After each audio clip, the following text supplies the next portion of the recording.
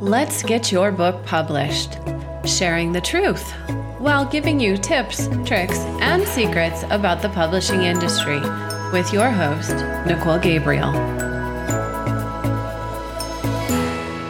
Hey guys, Nicole Gabriel here. I'm the host of the Let's Get Your Book Published podcast. I'm also the author of multiple books, a book designer, and a publishing coach, as well as an intuitive business coach. I've been in the book business for a while now, and I've helped many clients get their book published over the years. On this podcast, I share personal stories, client stories, and the truths about the publishing industry. It's been a busy time in the publishing world, and I seriously cannot believe my last episode was recorded more than a month ago. I've been telling people, I swear, it's like I just wake up and my head is back on the pillow and my day is done. Time is moving along at warp speed. I know there's that old saying that time flies when you're having fun, but I'm guessing that very few of us are having fun right now. You are likely avoiding, processing, or wading through some personal response to today's global challenges. None of us have answers right now. We are all just doing the best we can. Now, this is a perfect segue into today's show. Are you looking for answers? Staying solid during times of change. Let me begin by saying that I decided to upload this show to the first season because my first season looks on the surface like a completely separate podcast. And let me tell you that here on this episode, over 100 episodes from where it all began, I can acknowledge the improvements I made in the quality of my podcasting.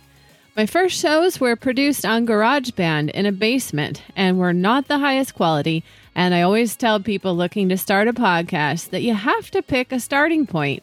And quite honestly, the music in my first episodes sounded like some old 70s porn video. Oh dear God, I've come a long way.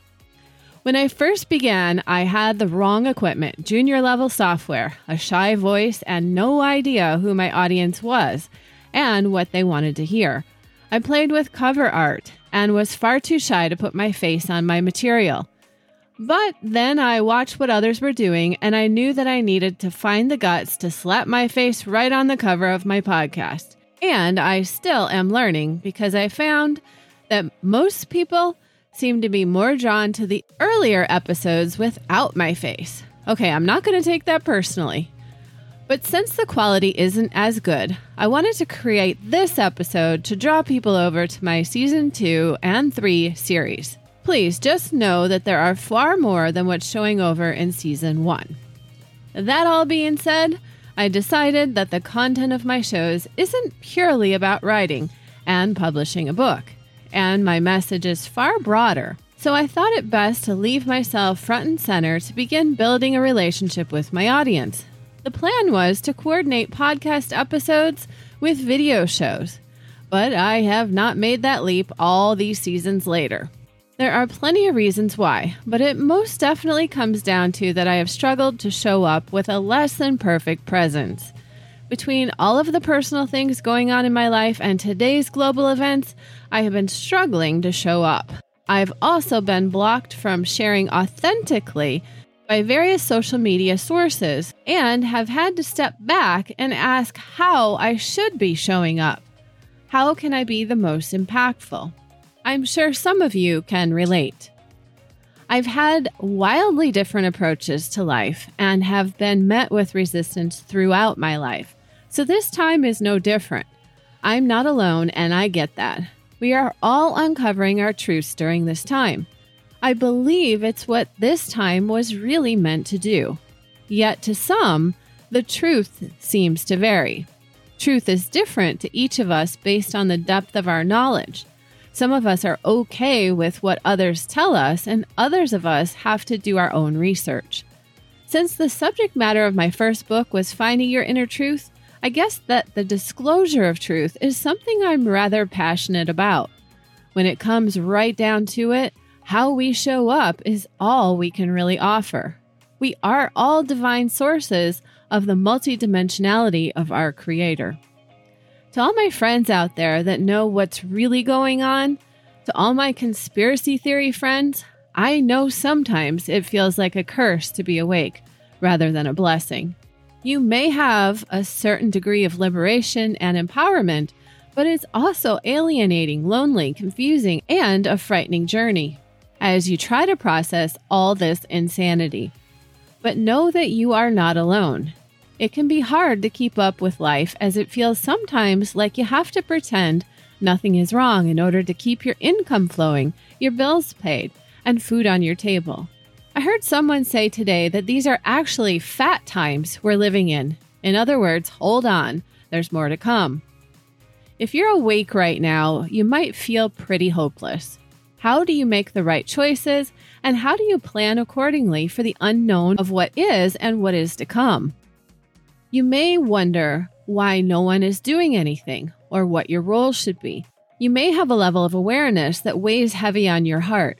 You see, no one talks about the darkness that accompanies awakening or the grief. No one talks about the shattered illusions and the realization that everything you thought you once knew was not as you understood it to be. The beliefs you've held, people you've trusted, principles you were taught, shattered. You may be grieving the loss of what isn't as you thought it was, those that you've left behind and still do, or trying and failing to find something to grab onto that is solid in truth. There's no doubt that this process of awakening can be painful. I know that feeling of being alone, being ridiculed and shamed, not only by the masses, but by your very own family and friends too. I know that feeling like you no longer have much in common with the people you're surrounded by, struggling with carrying on meaningless, shallow conversations that lack substance with those who are still fast asleep. I know that feeling of being disconnected from those you think were your support system, but they aren't because they can't see what you see or know what you know. The frustration and depression of journeying alone can be immense. I know personally that I have even grieved the loss of my ignorance, because ignorance is bliss and reality is harsh. Awakening to what's happening in the world is one thing, but awakening to the lack of connection and love with those you thought you saw eye to eye with is yet another. During these times, we are finding out who our tribe is, and it's likely people you never even knew were. Some claim they don't want to be the sheep, then go do what sheep do. Some claim to be awake, then do unawake things. Some are being vetted with issues of physical, spiritual, and emotional well-being, and what was once the place of solid is crumbling before our eyes. Our places of worship are not what we thought. Our celebrities are nothing to admire. Our political system isn't for the people, and there is a clear divide in the choices of everyone around us. We have likely been faced with every human emotion as we work through the levels of deceit and the transformative processing that goes along with it. Oh, and once you've gone down the deepest, darkest rabbit holes and nothing and no one else is the same, yeah, you're still expected to function in daily life. Some don't make it out, and some take longer than others. It's a true gift to go into the trenches and come out still capable of functioning. You know, a new way that society, family, friends, mainstream media, and the like don't support. You have to function within new parameters, and then nothing is as it was. Where do you turn for truth? Who do you trust? If you're lucky enough to have people in your life that are on the same page with you, myself, I have always run alone, so I know in the end to go inside to be with nature. Turning inward is where the conversation with the higher self becomes the only voice of truth. I know some of you are struggling, disconnected from others. It's as though they exist in another world. In all reality, they do. We are shifting realities from what was dark into what is light. When this becomes too intense for some, they grow tired and weary, and for others it's chaos and unfamiliar. Those that have a solid relationship with God and self will prevail. You're not alone, yet the powers that would be would like you to think you are. But not only are you not alone, you have an entire tribe standing with you globally. Many see what's happening and are awake and aware. The dark energies are showy and lust for fortune, fame, and power.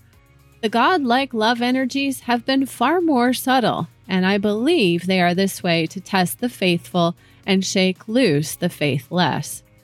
I also believe the fate of the Almighty is coming, and heaven on earth will come from this transformative global awakening. We may be separated by miles, but we are deeply connected in purpose and in spirit. Now imagine that you are awake.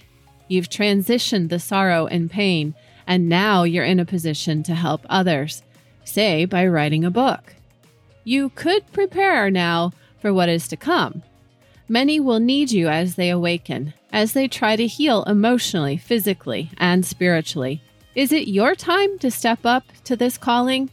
What has our Creator put you here to do, and how can you use your God-given awareness and gifts to help? Are you feeling called? A book is a great way to set the foundation for your offering and tell the world who you are. There is no time like the present.